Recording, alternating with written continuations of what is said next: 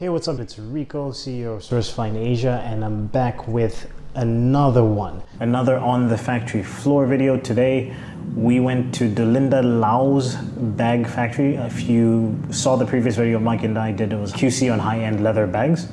And this was just basically an on the factory floor video on the full process of how she makes her high-end leather products. I don't want to be a product of my environment. I want my environment to be a product of me.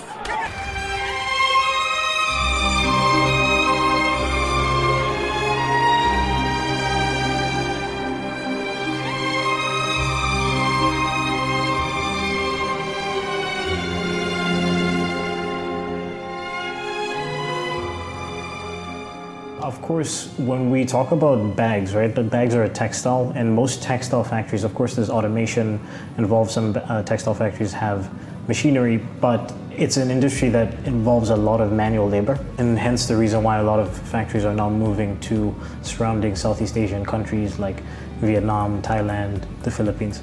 But there are still a lot of factories in China that are able to make textile products at an affordable rate.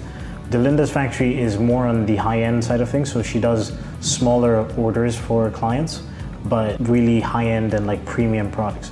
So very small factory. Like I said, she does really small production runs, customized. All of the stuff that she does is pretty much customized, and she works with a select group of clients. So as I mentioned before, I don't want you to pay attention to the size of the factory. It's more about whether the actual production flow makes sense. So as you walk into the factory, right, like you see there's a couple different sections, lots of different tables, and each section was basically a different step of the production process.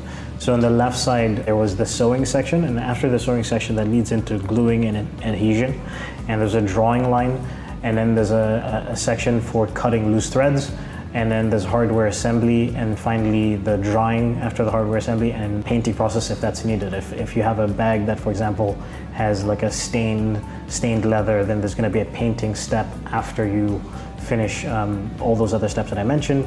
And of course the sort of touching up of, because bags sometimes get damaged along the way because of human error, they have a like sort of QC and touch-up station at the end.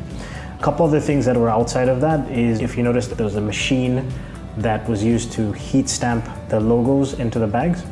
There's a lot of different ways that you're going to put a logo into a bag. Some people want to heat stamp it. For high-end bags, that's probably the best way to do it, because if you put an actual piece of metal into the bag or something like that, that's prone to fall off or get damaged over time. They had another section where if you wanted to stamp like a brass piece of your logo into the bag, you could do that as well. And then of course, when we sat down and did the interview with Delinda, we went into her office. In her office, she had a little section. It was a little bit messy, but she had a little section with a bunch of the previous samples that they made. It was like hundreds of different bags. She's customized in tandem with her clients in the past and produced. And then she had another section because she's sort of shifted not just into bags, but she kind of does smaller leather accessories.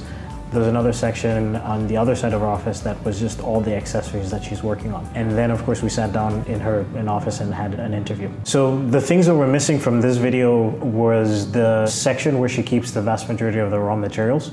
So there's a different section of the factory, but we couldn't go on that specific day because they were mid-mass production on some proprietary products that we weren't allowed to see. And then another thing that we didn't get to see was the sort of dimension cutting.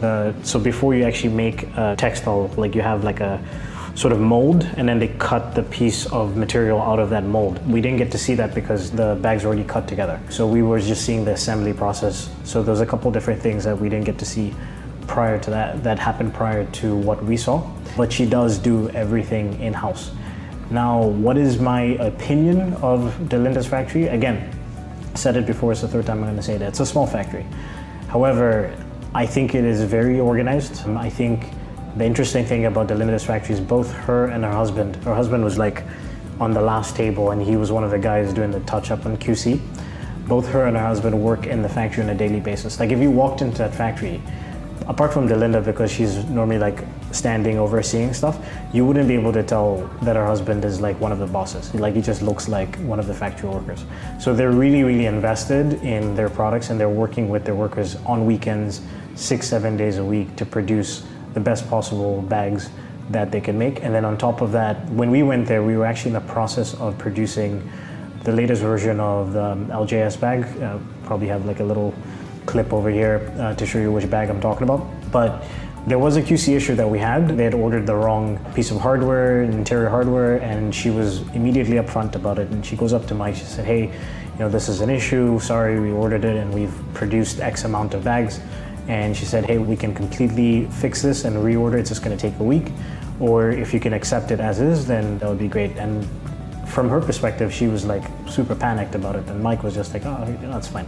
We'll accept it as is, because it wasn't that much of a difference from the hardware that we actually wanted. So that's another aspect about Delindus factories. It's very niche. Her husband and her work in the factory on a daily basis, and they really care about quality, and they're going to be honest. So those are the kind of things that I would look for in a factory that I work with. Some of the negatives, a little bit messy, even though the actual production process is organized. Her overall factory, not necessarily the floor, but like her office space and the area where they keep raw materials is a little bit messy. So, I mean, I personally don't like that, but like it's not that big of a deal. We've worked with her before, so I know that she produces quality product. I think if you are a niche, small, or a startup that wants to make high-end bags and wants to place orders of 50 bags at a time, 100 bags at a time, 60 bags at a time, this is a perfect factory for you. If you are trying to do sort of like mid to low range bags and produce orders of 2,000 units, 5,000 units, 10,000 units, this is not the right factory for you. So based off of that, I'm gonna give Delindus factory a rating of 4 Hongbaos out of 5. I think Delindus is fantastic. I think her factory is fantastic. She didn't pay us to make this video, by the way. Definitely check out Delindus factory if you're interested in making high-end leather products and accessories. Hey, what's up, guys? Thanks for listening to this episode of the Made in China podcast. If you want to reach out to us, that's podcast@sourcefineasia.com. If you want to check out the show notes from the episode that you just watched, that's sourcefineasia.com/made-in-China. And be sure to also check out our YouTube channel, SourceFineAsia, all one word. Cheers. Like a nigga ever left about this bitch, huh? And if life a bitch, bet she suck my dick, huh? And I bet she fucked the whole clique, huh? By the way, nigga, you should fucking quit, nigga. Just forget it. You talk it, I live it. Like Eli, I did it. Jokes on you, motherfucker, and I get it. No paper hoe, but you can have some more of me. Orgy, or are we speaking metaphorically? Historically, I'm kicking bitches out like Pam, nigga. Going ham, nigga. Me and Jigga. And the nigga still young. When I had no kids, but I've been practicing.